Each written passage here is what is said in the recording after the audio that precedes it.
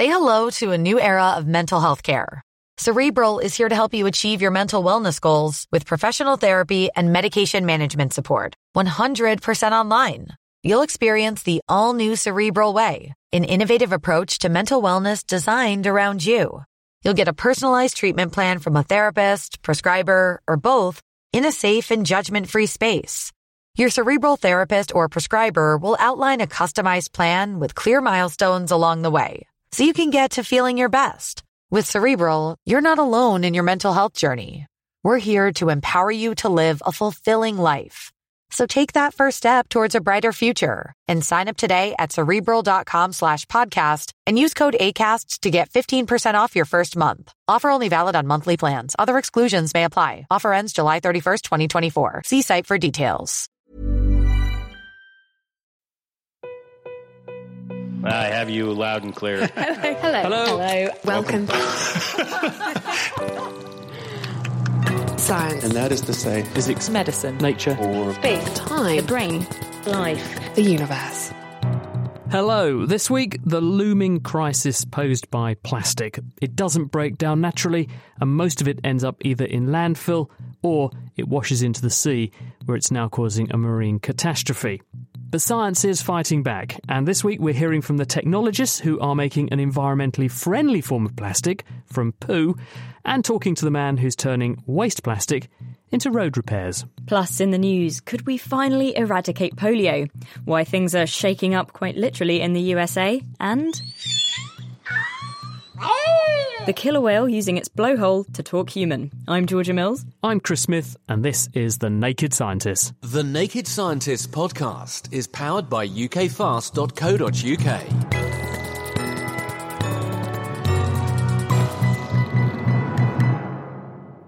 For a long time, the World Health Organization have been trying to eradicate polio, and in the last decade they've got within a whisker of making it happen. But the infection is still stubbornly lurking in just 3 countries. So why is this endgame playing out for so long? The countries in question have had recurring conflicts and wars, which people have suggested could hamper vaccination efforts and allow the disease to bounce back. But there was no evidence to support this claim. Now there is. Amal Verma. Polio is a virus transmitted between humans, and it causes paralysis. There was a time in the world where there were 350,000 cases of paralysis related to poliovirus infection every year. Effective polio vaccine was developed in the middle of the 1900s and actually was released to incredible fanfare with press releases and media attention. It was a huge celebrated event for humanity that they had a vaccine. And this should be, in theory, an eradicable disease, shouldn't it? It should be possible to wipe polio out. Yeah, well, in theory, we should be able to deliver this effective vaccine to enough people that would interrupt the transmission of the virus between one human to another, and then the virus has nowhere else to go, has nowhere else to live, and in theory could be wiped off the face of the earth. Overall, the effort's been remarkably successful. So 99.9% of the world's polio cases no longer occur. We're now running into the last stretch, the last mile of the eradication effort. There are only 3 countries that have not yet eradicated polio: Nigeria, Pakistan, and Afghanistan. And what's stopping us getting this thing over the line? There are many challenges, logistical and otherwise, to actually eradicating polio from these regions. But one of the barriers that has often been cited is the effect of insecurity or conflict. Why should that make a difference to the process in these places? It may make it more difficult to deliver vaccine supplies. It may make it difficult to establish trusting relationships and partnerships with communities. It may induce mass migration. So when you have moving populations, that could make it harder to vaccinate people. The theory that our study investigated is whether insecurity makes it more difficult for vaccinators to access the children who need to be vaccinated. And indeed, we found that that was the most important problem. So how did you do this? Where did you do it? And what did you actually do to find that out? We examined polio vaccination efforts and polio cases in northwest Pakistan. That's the region of Pakistan that borders Afghanistan and has been troubled by conflict and is one of the most important remaining reservoirs of polio in the world. We linked publicly available data about conflict-related security incidents with data about vaccination coverage and vaccination rates, as well as data about the number of polio cases in that region. So you're looking for an association. If there is some kind of instability or some kind of conflict in this area, is that reflected in a change in vaccination uptake? And then the knock-on effect, is there an uptick in the number of polio cases off the back of that? Yeah, exactly right. We found a 73% increase in the number of polio cases, and we also found about a 5% reduction in vaccination rates when there was high insecurity.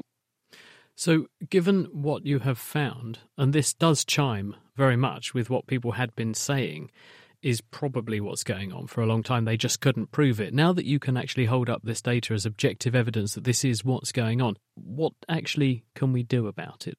This does highlight 3 strategies that could be used. The first is efforts need to be agile and nimble to respond to unpredictable changes in access to vulnerable populations. The second is efforts tend to be more effective if you develop trusting relationships with local communities. And so working in that regard to engage local workers can be effective. And that's something that the polio eradication initiative in Pakistan has made heroic efforts, really remarkable work in that regard. And the third is to design strategies that can take advantage of narrow windows of opportunity. So design programs that if you get in, have a narrow opportunity to deliver vaccinations, you deliver a vaccine that's effective in 1 dose rather than 3 doses. And that's the kind of thing that has been introduced in Pakistan with a new injectable vaccine rather than an oral vaccine. Amol Verma, he's at the University of Toronto, and that work was just published in the journal PNAS. And let's hope they succeed in wiping out polio. We're so close. Now, the Human Genome Project, which was completed in 2003, was an international collaboration to read the entire genetic code or sequence of the human genome. That's the DNA recipe that makes you, you. It ultimately took 13 years, it cost billions of pounds, and it involved warehouse-scale buildings full of car-sized sequencing machines to do it. Since those days, though, sequencing technology has come on leaps and bounds. And this week, scientists announced that they've achieved the same feat, sequencing a whole human genome, but this time with a machine smaller than a chocolate bar. And it took weeks rather than years and cost only about £1,000. Lewis Thompson has been hearing how. Inside each of your cells, a huge amount of DNA is tightly wrapped up. In fact, if all of the DNA from just one cell was stretched out, it would be about 2 meters long, even though it fits inside a space just 1/100th of a millimeter across. This DNA, in its entirety, is called your genome, and it's made up of lots of smaller subunits called bases, A's, T's, C's, and G's. The human genome is 3 billion bases long, and the sequence of these bases is what determines the function of each gene, a bit like a computer code. Being able to sequence a genome quickly and at low cost could affect how disease is diagnosed and treated, and this possibility is now one step closer. Matt Luce from the University of Nottingham told me more. The goal of this project was to really try and push the boundaries of DNA sequencing on a new technology, which is the Oxford Nanopore MinION sequencer. And this sequencer was introduced about 4 years ago now, and it became clear around a year ago that it would be possible to sequence a human genome on a MinION sequencer. And the thing that's remarkable about that is that the sequencer itself is about the size of a chocolate bar or a small mobile phone. It's an extremely portable device. You just plug it into a laptop and you can sequence DNA anywhere that you want to. Most genome sequencers used today by scientists are extremely large, expensive machines which require specialist training. The MinION sequencer is much smaller and cheaper. But how does it work? Essentially, it's a rectangular metal box. It has a cartridge that slips inside it, and that cartridge, or flow cell as we call it, contains a membrane, and in that membrane are lots of nanopores. And nanopores are essentially small holes. And the way that the sequencer works is it applies a voltage across the surface of the membrane. That allows a current to flow through those small holes. And also DNA can pass through those holes. And as the DNA passes through the hole, it of course blocks and changes and alters the current flow. And it turns out that the changes in current flow are proportional to the sequence that's present in the nanopore at that moment in time. So effectively what you get is a current trace, or we call it a squiggle, which reflects the underlying A's, T's, G's and C's. For several years, the MinION sequencer was much less accurate than the large sequencing machines used by most scientists. However, the technology has now improved to the point of being almost as accurate. And in addition to its size and cost, it has other benefits. Many current methods involve cutting the DNA sample up into tiny fragments of just a few hundred bases to be sequenced. A computer then has to assemble these short sequences together to make the full genome sequence. This takes a great deal of time and can also lead to inaccuracies. The MinION sequencer has a much higher read length. In other words, it can sequence much longer fragments of DNA, fragments which are hundreds of thousands of bases long. So the advantage of this technology over other competing technologies essentially is the read length that you can generate, plus the real-time nature that you can look at the sequence. So with respect to the read length, we can see parts of the genome that we haven't been able to see before. Things like telomeres, the ends of chromosomes, which can be absolutely critical in understanding particular tumour types. I think the other issue is in nanopore sequencing, in principle, you can start looking at the sequences the moment they appear from the sequencer. And so if you were looking for a particular bacteria or detecting a virus, you can see that the moment that it appears in the sequencer. There are lots of examples of people taking nanopore sequencers into the field. Some of my co-authors were involved in sequencing Ebola during the outbreak, and they went on to sequence Zika virus during the recent outbreak in Brazil, and others are applying this technology in similar situations around the world to get real-time, rapid information about the pathogens in the environment and about their sequences. So maybe in the future, doctors could use this handheld sequencing technology to diagnose illnesses, whether that's identifying the genome of a particular virus or bacterium, or even sequencing a cancer tumour to work out which treatment would be the most effective. 30 years ago, this would have been impossible. Now, it's looking more and more likely. It just goes to show size does matter. Lewis Thompson there was speaking with Nottingham University's Matt Luce, and the study that they were discussing just came out in Nature Biotechnology. Still to come on The Naked Scientist, the killer whales that can talk, sort of, and we meet the people trying to solve the plastic problem. But first, it's time for this. What happens when the science and technology of space comes down to Earth? Welcome to Down to Earth from The Naked Scientists, the mini-series that explores the spin-offs from space technology that are being used on Earth. I'm Dr. Stuart Higgins. This episode, how a space plasma drill being developed for Mars has already led to a more portable and efficient electric vehicle charger for use in the home. Is there life on Mars? If there is, it may well be hiding below the surface, and scientists from the European Space Agency ESA want to dig into the Red Planet on future missions to see what they can find. However, drilling deep underground is hard enough on Earth, let alone on another planet. ESA has funded a Norwegian company to study a new drilling technique called plasma channel drilling, which they hope will allow more efficient and deeper drilling on Mars. Plasma channel drilling was first developed by researchers at the University of Strathclyde in Glasgow. It works by placing two metal plates on the surface of a piece of rock and applying a very short but very high power pulse of electricity between them. The voltage between the metal plates can reach up to 50,000 volts, with a peak power of 100 megawatts. That's the equivalent of 1,000,000 100-watt light bulbs, albeit for less than 50 thousandths of a second. The drill head is surrounded by water, and as the voltage quickly ramps up, something unusual happens. Rather than the electrical current taking a shortcut through the water, it turns out that under these extreme conditions, the rock provides less electrical resistance. A plasma channel is formed in the rock. The electrical current can pass through this plasma, heating and expanding it rapidly to cause the rock to break apart. After the researchers licensed out this technology, it was eventually picked up by a Norwegian company who are now aiming to turn it into a viable space plasma drill for future missions. And key to the effectiveness of the plasma drill is its power supply, which needs to rapidly produce pulses of high voltage. Room and available power are always limited on board spacecraft, so this forced the company to develop a new form of electrical transformer. A transformer is essentially two coils of wire wrapped around a common metal core, and it's used to turn low voltages into high ones and vice versa. The Norwegian company developed a new transformer design that both generates high voltages and is also extremely compact. And in doing so, they realised that the same technology could be used to improve the way electric vehicles are charged at home. The company could reduce the size of a home car charger, which is effectively a giant phone charger for your car, from around 100 kilograms to about 2 kilograms using the transformers it developed for space plasma drilling. And unusually, while the technology hasn't yet been used in space, the spin-off from it is already available to consumers back here on Earth. So that's how developing a space plasma drill for Mars helped lead to portable home chargers for electric vehicles.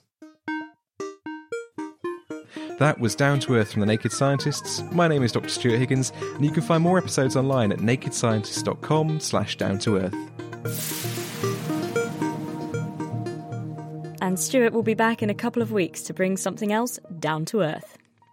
We're back down here on the ground with a bump, and I mean a really big bump. In recent years, the state of Oklahoma in America has been subject to hundreds of earthquakes. A decade or so ago, though, it was recording only one or two. Why the difference? The answer, a new study suggests, is it's all down to the oil and gas industry. Contaminated water that's been used to force out oil under pressure from below ground is being disposed of by injecting it back down into the deep bedrock, where it then causes things to slip and slide about. Izzy Clark. Oklahoma, a state that's home to 4 million people, where the voicemail was invented, and in the 20th century produced the most oil of any state or territory in the United States. In fact, oil was first discovered there by accident in 1859, but now they've got another accident on their hands that's shaking things up.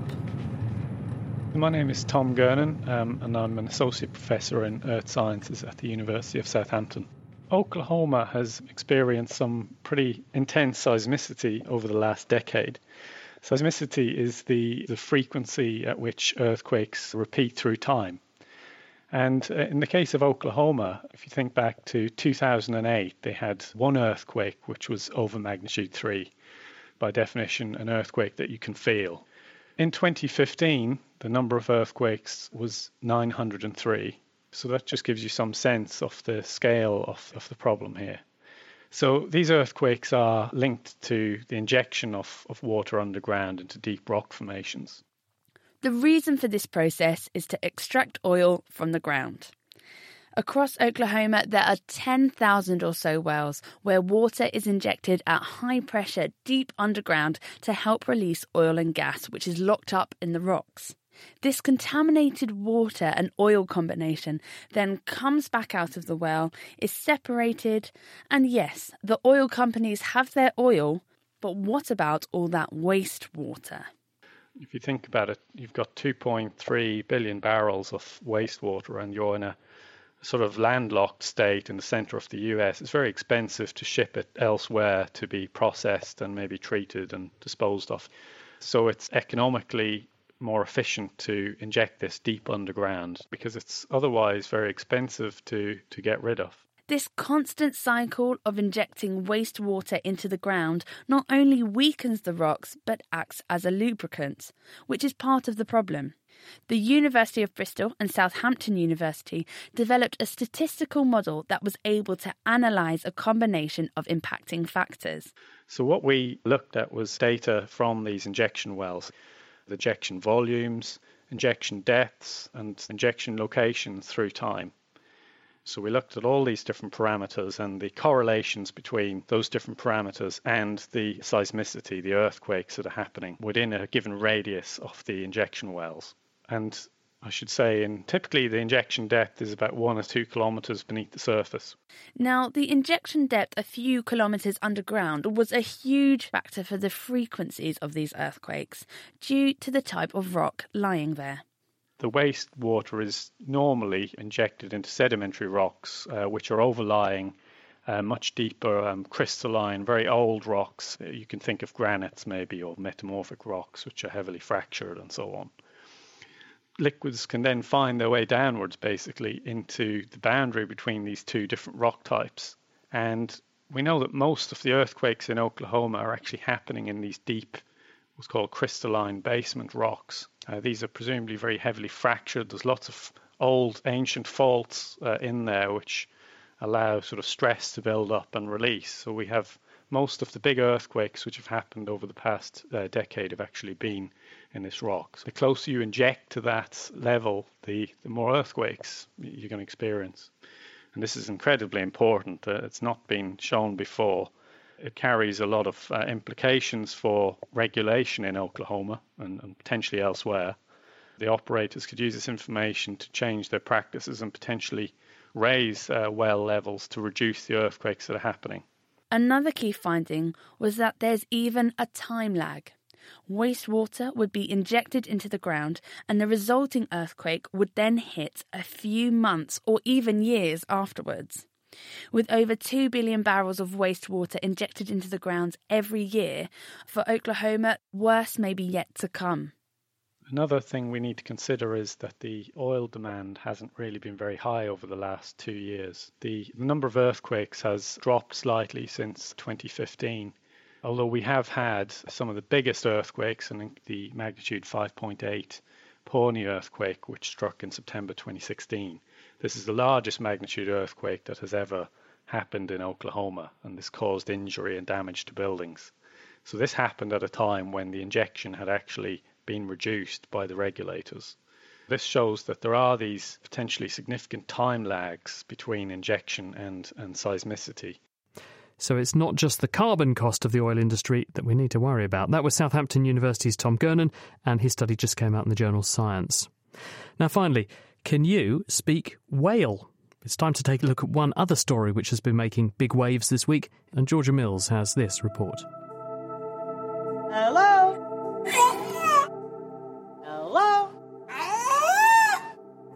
Hello?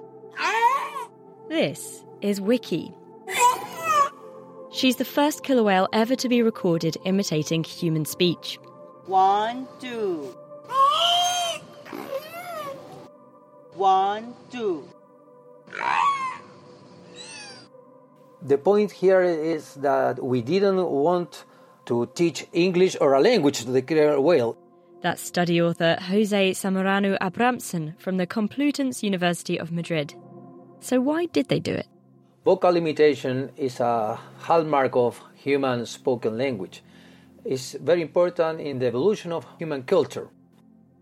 The weird thing is that studies in other species has revealed that the ability to copy sounds from other members of their own species among primates is mostly unique in humans. Our ability to mimic is an important part of the development of our language, but it's largely absent in our closest cousins. Apes, despite their name, can't. It is seen in a few other species, famously parrots, and in marine mammals. Killer whales are particularly interesting because scientists have seen that different groups, or pods of whales, have different dialects, just like accents. And most biologists think that these dialects are acquired non-genetically and probably by social learning. To test whether this really was the case, Jose and his team saw if 14-year-old orca Wiki could successfully imitate new sounds, either made by another killer whale, her calf Moana, or by a human. 1, 2, 3.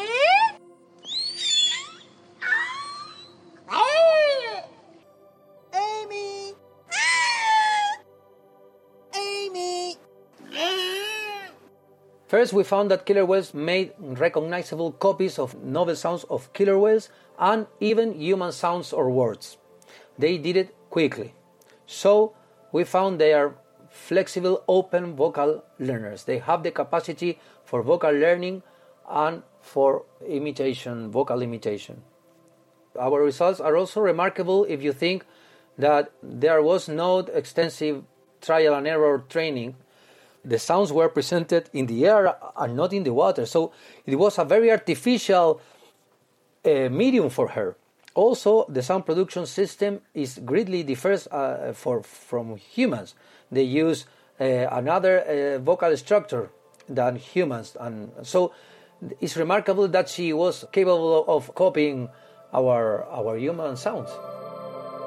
Audio analysis software was used to make sure the imitations really did match up with the target sounds, although some of them were better than others. 1, 2, 3.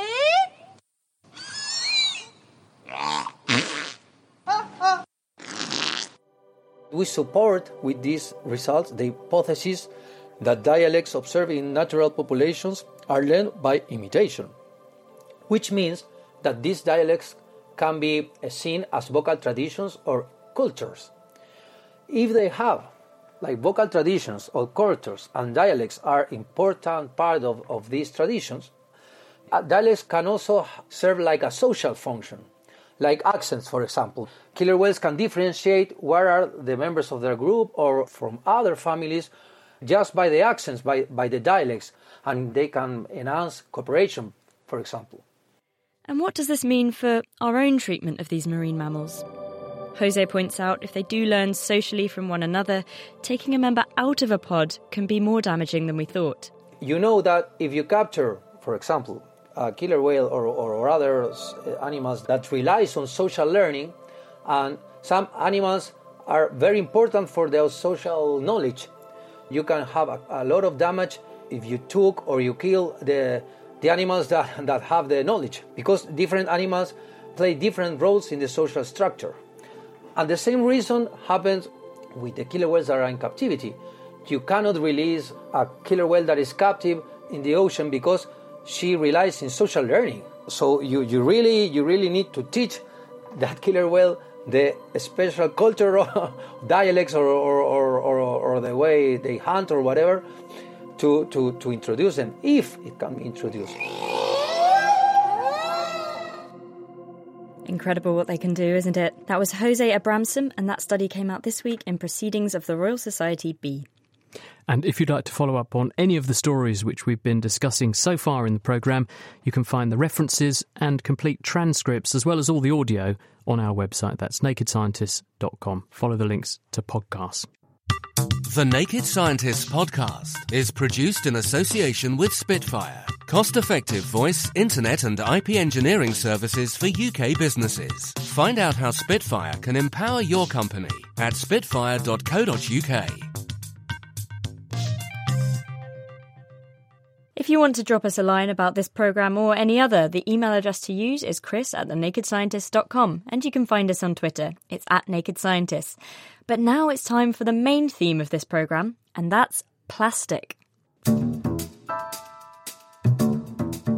It's inescapable. It's in places you'd expect, like in packaging, but also in our clothes, many of our cosmetics, and even our tennis balls.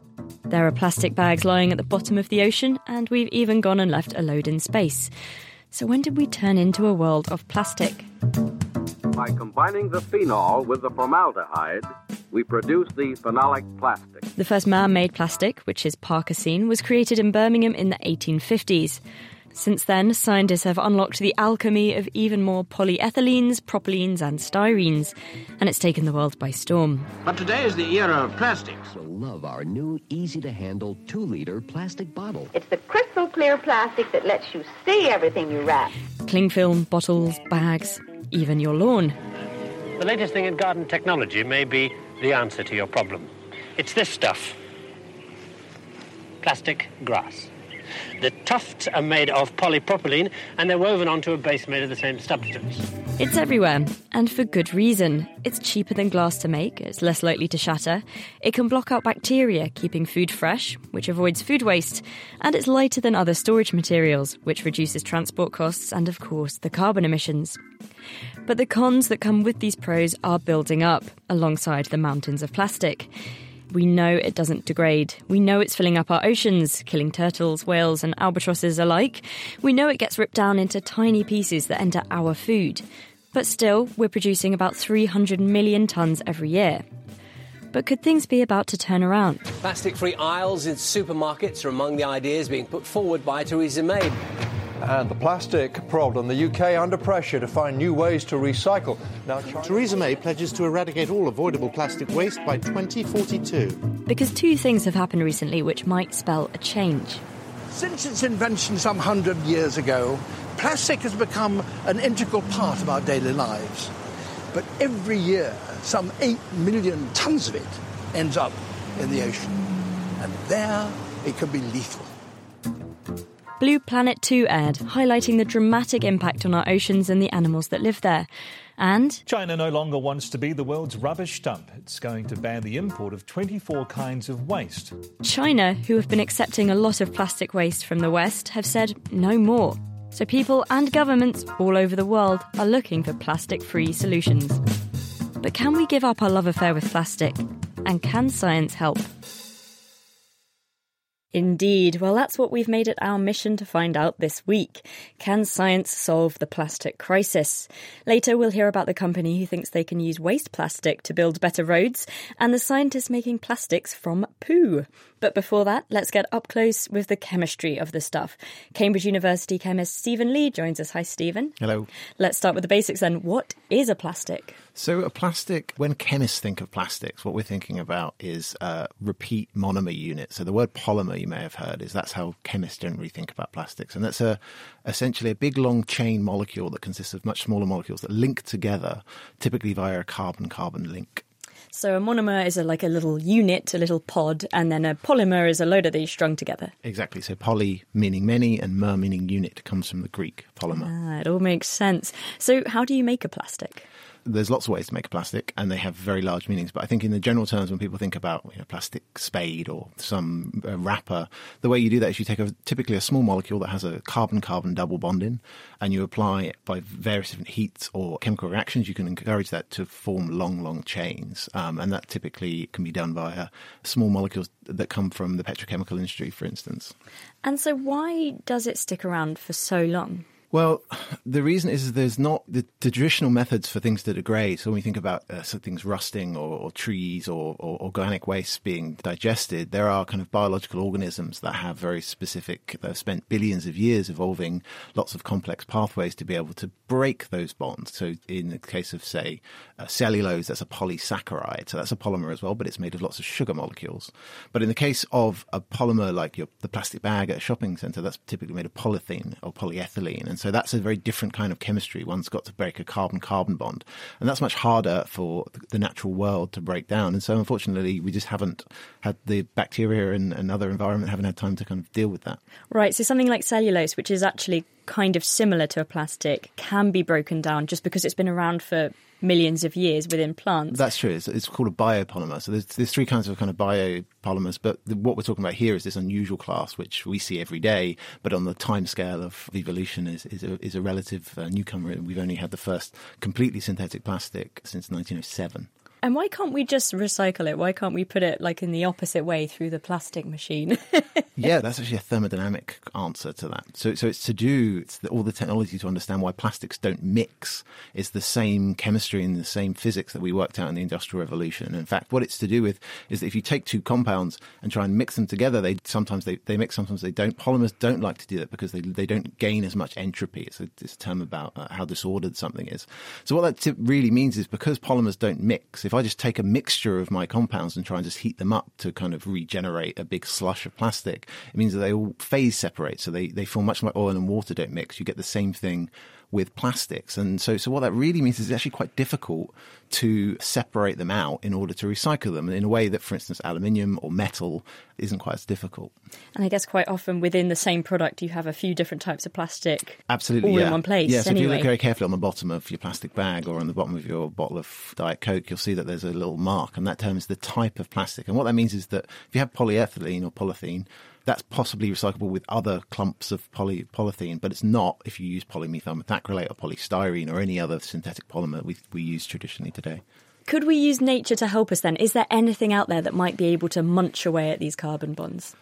There's precedent in the literature for various bacteria and also fungus to degrade very specific types of plastic. Now, in biology, there's lots of ways in which we can digest plastic, but the chemistry to be able to digest these specific compounds is just unusual and therefore doesn't exist a lot. Unfortunately, there absolutely could be, but we haven't really found anything yet. There have been some studies where people actually, the way they look for them is they look in and around plastic plants, because they think if bacteria could start eating plastic, it would be a limitless source of food. It's an all-you-can-eat buffet of energy to a bacterium. So there is a clear kind of push for them to be able to use it. Unfortunately, normally what happens is we have to find ones that have because all of the chemistry I was talking about is very specific, It means that bacteria have to evolve different ways to be able to digest specific plastics. So you don't get one bacteria that will eat all plastics, but there are examples of bacteria that eat very specific kinds that just not very well at the moment. Right, and very briefly, do you think we could modify something in a lab, a superbacteria, to just go into the oceans and destroy all the plastic and solve all of our problems? Catch a spider to kill a fly. So it's possible, and I think loads of people are working on really interesting ways to be able to modify bacteria. We have lots and lots of genetic tools in the laboratory to be able to change bacteria to do our bidding, as it were. The trouble is that the specificity to be able to break this carbon-carbon bond in my plastic bag and not break the carbon bond in me is very different, and that's the challenge going forward. I suppose we wouldn't want that. So thanks very much, Stephen Lee from the University of Cambridge. Thanks. That would be awful, wouldn't it? End up with bacteria that like to break down yourself. So it doesn't look like degrading plastic naturally is currently an option that's on the table. And what, therefore, can we do with the piles of plastic that already exist in nature? Perhaps we could use it to solve another problem that we have. And that's what Toby McCartney is aiming to do with his company, Macreba. So, Toby, what's your solution? We take waste plastics, and I think it's important to say waste plastics. So these aren't recyclable plastics. These are plastics that are destined for landfill. We take those and we mix them in with an asphalt mix or a road mix to replace part of the bitumen, which is another form of carbons, to make a longer lasting, sometimes stronger, sometimes more elastic road structure that doesn't pothole as readily. Can you use any kind of plastic for this? So it wouldn't matter if you had a mixture? Because of what Stephen was saying there, we can't just take any old plastic and shove it in. It has to, we call it homogenise. It has to mix in well with the remaining of the bitumen that's in the mix so that it works together to do different things to various different roads. We basically make cakes of various different waste plastics. Talk me through the process then. So you take some plastic, how much do you need? What do you do with it to make it road ready? And then how is it deployed into the field, or road even? Yeah, well, we take those plastics. Some of it comes from commercial plastic, waste plastic. Some of it comes from our councils, so household waste. And most people see a plastic bottle, say, as just a plastic bottle. But actually, there's 4 different types of polymers, 4 different plastics within one bottle. You have the bottle that's made from a particular type of plastic, and then the lid that goes on, that's another type of plastic, and then the wrap, that's another type of plastic. So what we do is we separate them all out, and then, as I say, like a cake mix, really, in fact, we have 3 different cake mixes where we put those polymers back together so that they work in to replace part of the bitumen. That's the oil base, the black stuff that you'll see in a road. Those pellets that we produce, the cake that we produce, that's added in at the same time that the asphalt is manufactured. So the bitumen's taken out and our pellets, our plastic pellets, are then added in. We replace anywhere between 5 to 20% of the bitumen content that goes into a road. A road's mainly made up of stone, so aggregates. Maybe 90% is aggregates, and then the sand and stuff that goes in there. But up to 10% of the content of a road is the bitumen itself. How does it perform in practice? It's absolutely fantastic. We've had trials down now all over the UK. We're just about to launch in places like Australia. Over in Bahrain, we've got roads down, and the GCC countries. For testing, we have to meet a British and European standard, and we overly meet that. So it performs much better than a standard asphalt. In what way? In terms of wearability, durability? We have 3 different products, if you like, or 3 different cakes. One of them gives a higher tensile strength, so it makes the road basically stronger. So if you've got heavy goods vehicles, lots of traffic on a road, it's very good to create a stronger road. Another product adds some flexibility into the road. So up in, say, Scotland or over in Canada, where we have lots of freezing conditions, what happens is, as we get a lot of rain, the rain gets kind of soaked up into the asphalt and is stored in tiny little air pockets within the asphalt. As that water freezes, and we know the science behind this, that water then expands, and often we'll see on our roads lots of cracks and therefore potholes. Well, one of our products gives an elastic quality, if you like, to the asphalt, so it reduces those cracks and therefore reduces those potholes.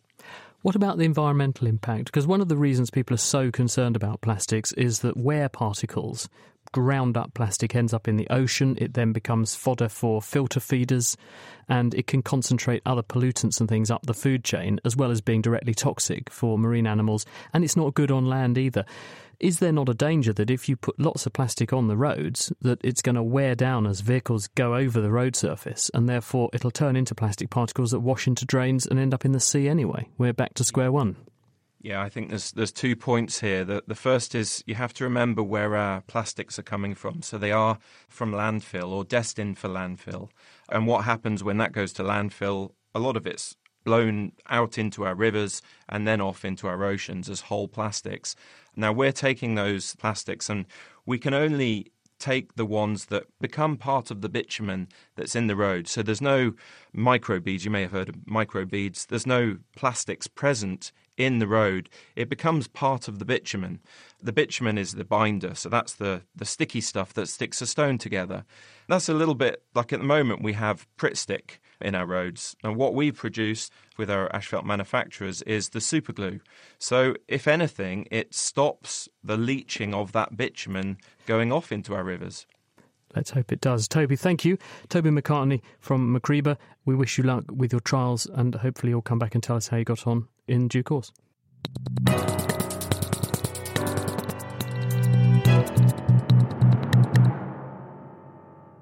Hello, Katie here, to let you know that the Naked Scientists are hiring. We're looking for a talented radio producer to join our team here in Cambridge. If you love communicating science and have a passion for podcasting, then we'd love to hear from you. Head over to nakedscientist.com/job for more information about the role and details on how to apply. And the deadline is fast approaching, so don't leave it too late. Now, back to the programme. This is The Naked Scientist with Chris Smith and with me, Georgia Mills. And this week we're looking into how science can solve our plastic problem. Plus, in the cold weather, what keeps you warmest, walking or running?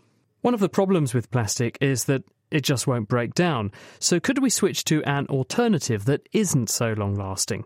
Bioplastics aim to do this by using alternatives to oil in the production process, and one team is aiming to cut waste even further by making bioplastics from waste itself. Georgia Mills spoke to Damien Laird at Murdoch University in Perth, Western Australia.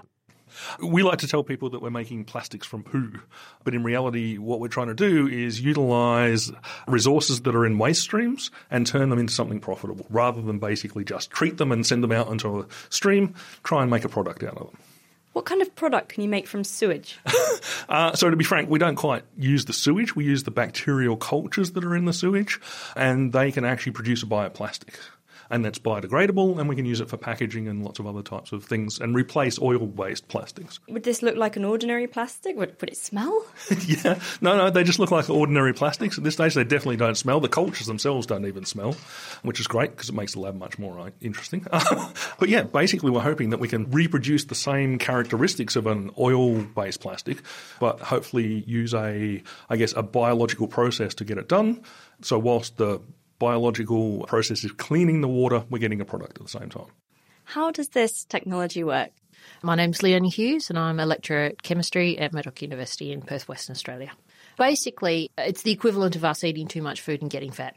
So the bacteria are put under conditions where they are given far too much food but not enough of an oxidant source, such as oxygen or ammonia or something like that.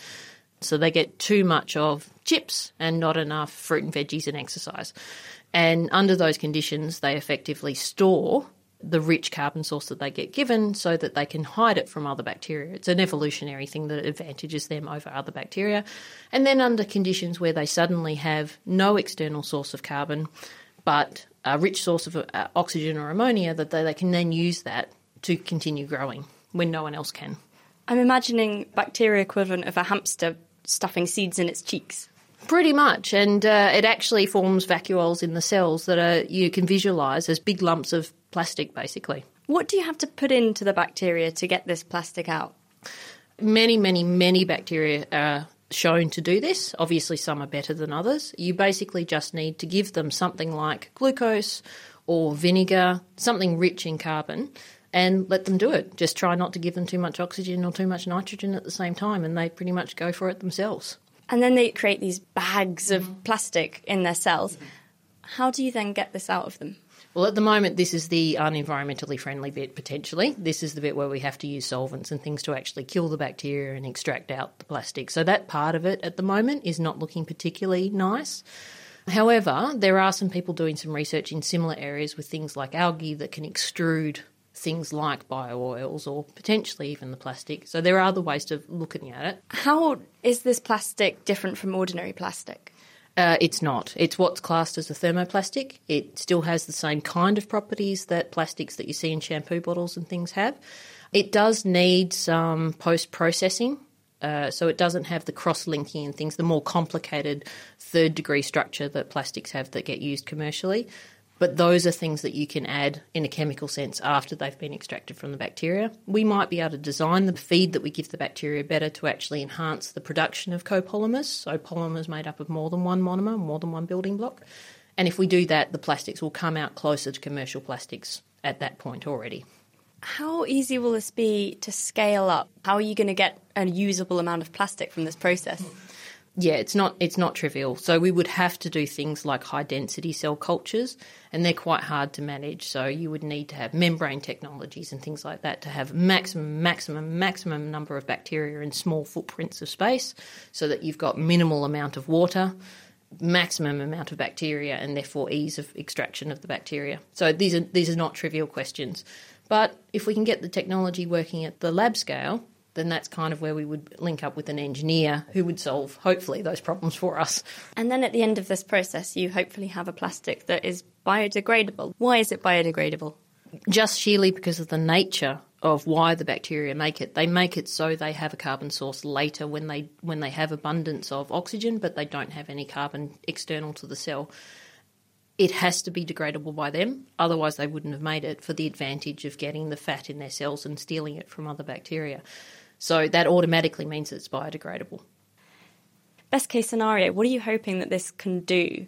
So the big picture is that we could basically, hopefully, locate one of these plants next to an industrial site, take their wastewater, clean up the nitrogen in particular that comes out of it that the bacteria can use, and then also produce basically a product. And we can hopefully create a product that we can change that product at will and for different uses.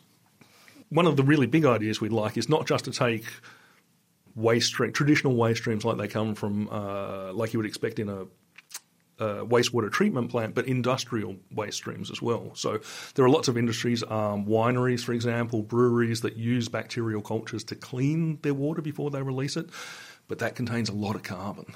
And we hope that what we can do is actually create these polymers from that waste carbon in a sense, and then actually be able to produce, maybe the packaging for the beer along the way, in a sense. Using a product that would have been created anyway by this other process and otherwise gone to waste. Yeah. And so that whole process then becomes very microbiological because you use yeast to make the beer in the first place, bacteria and yeast to clean the water and then produce the packaging potentially for the product, which is amazing. I could drink to that. That was Damien Laird and before him Leonie Hughes from Murdoch University in Western Australia. So Stephen, why aren't bioplastics bigger? They sound like a great solution to the whole problem. They're a great solution. Unfortunately, the feedstock from where we get that monomer unit, that fundamental unit from which we build these polymers, has to come from somewhere. And so traditionally we use that comes from the petrochemical industry, so things like ethylene and other compounds that have this double bonding. One can use bioplastics perfectly well. A good example would be polylactic acid. If anyone's ever had a dissolvable stitch, if you've ever cut yourself and gone to A&E, that's an example of a bioplastic, which is just dissolves over the period of months.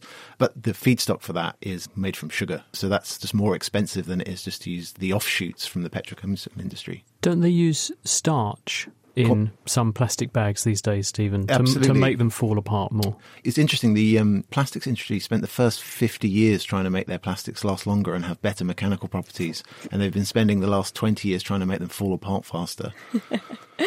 And so I guess throughout the show we found a lot of things people are working on, but there doesn't seem to be any kind of silver bullet on the horizon here. So I suppose What I've learned is that I just need to reduce the amount of plastic I use. And Chris, you and me should both hang our heads in shame because we both bought in plastic-wrapped food. We were discussing this before the programme because Stephen, we offered him some cake. He didn't want any, but I brought in cake of the week covered in cling film. Georgia turned up with brownies.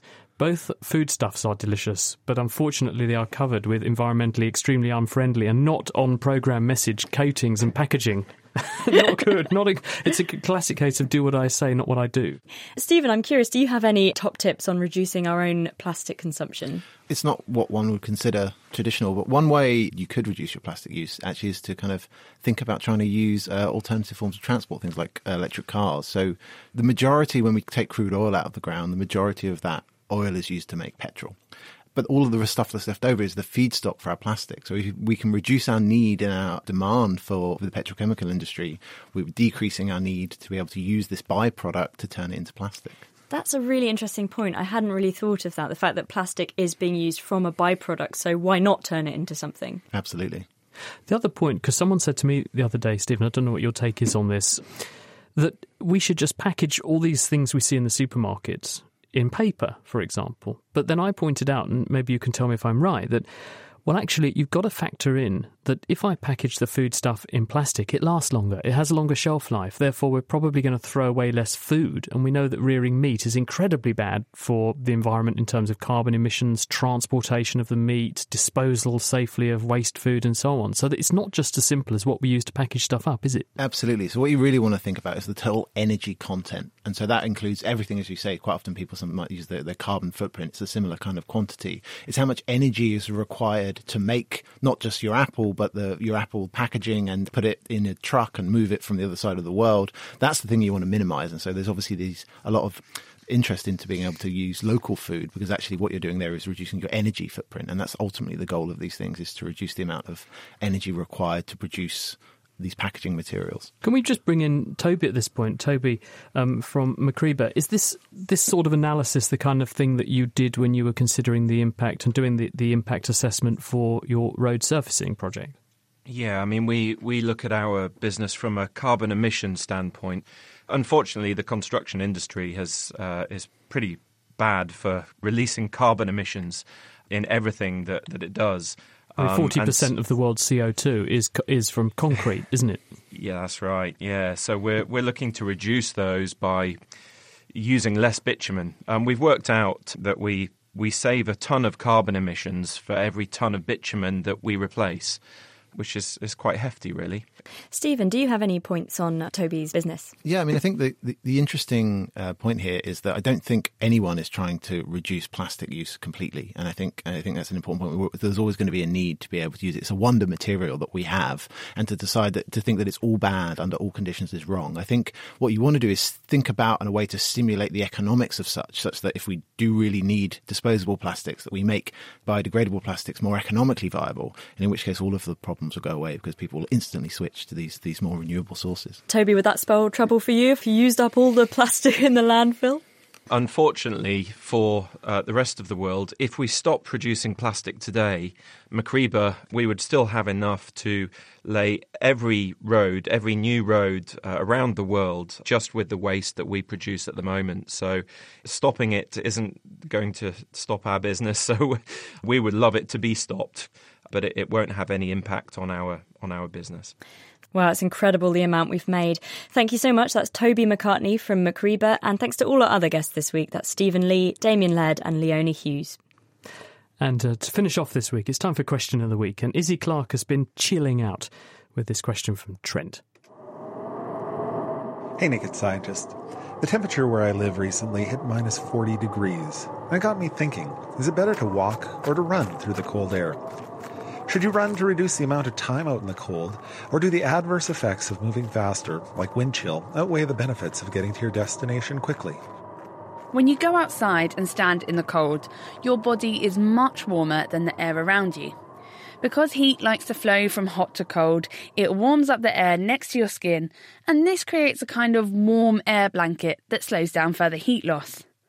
But if it's windy, or you start moving, then the warmer air molecules are pushed away and you'll be exposed to new cold air. So running means you lose more heat to the air, but we all know running warms us up. The faster you go, the more heat you generate, and you get to your warm, cosy house much faster. So what's the best strategy?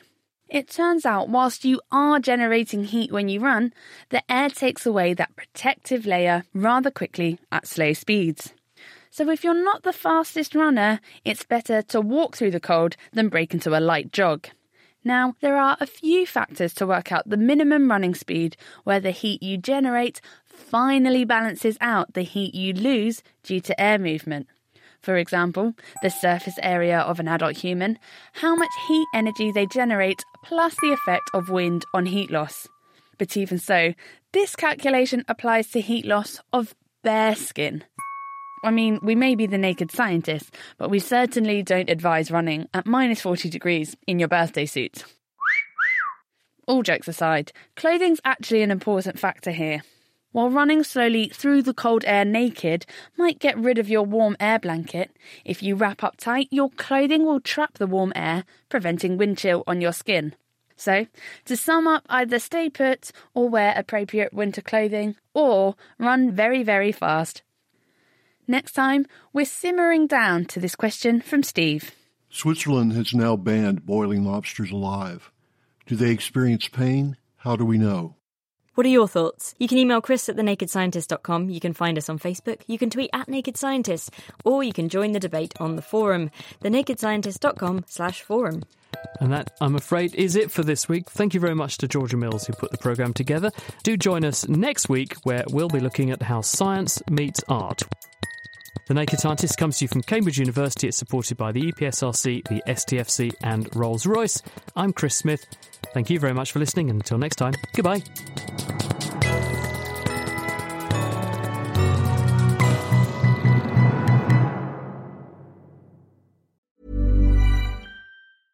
Thinking about your next career move in research and development? Then it's time to make your move to the UK. The nation that's investing £20 billion in R&D over the next 2 years. The nation that's home to 4 of the world's top research universities. The nation where great talent comes together. Visit gov.uk/great talent to see how you can work, live and move to the UK.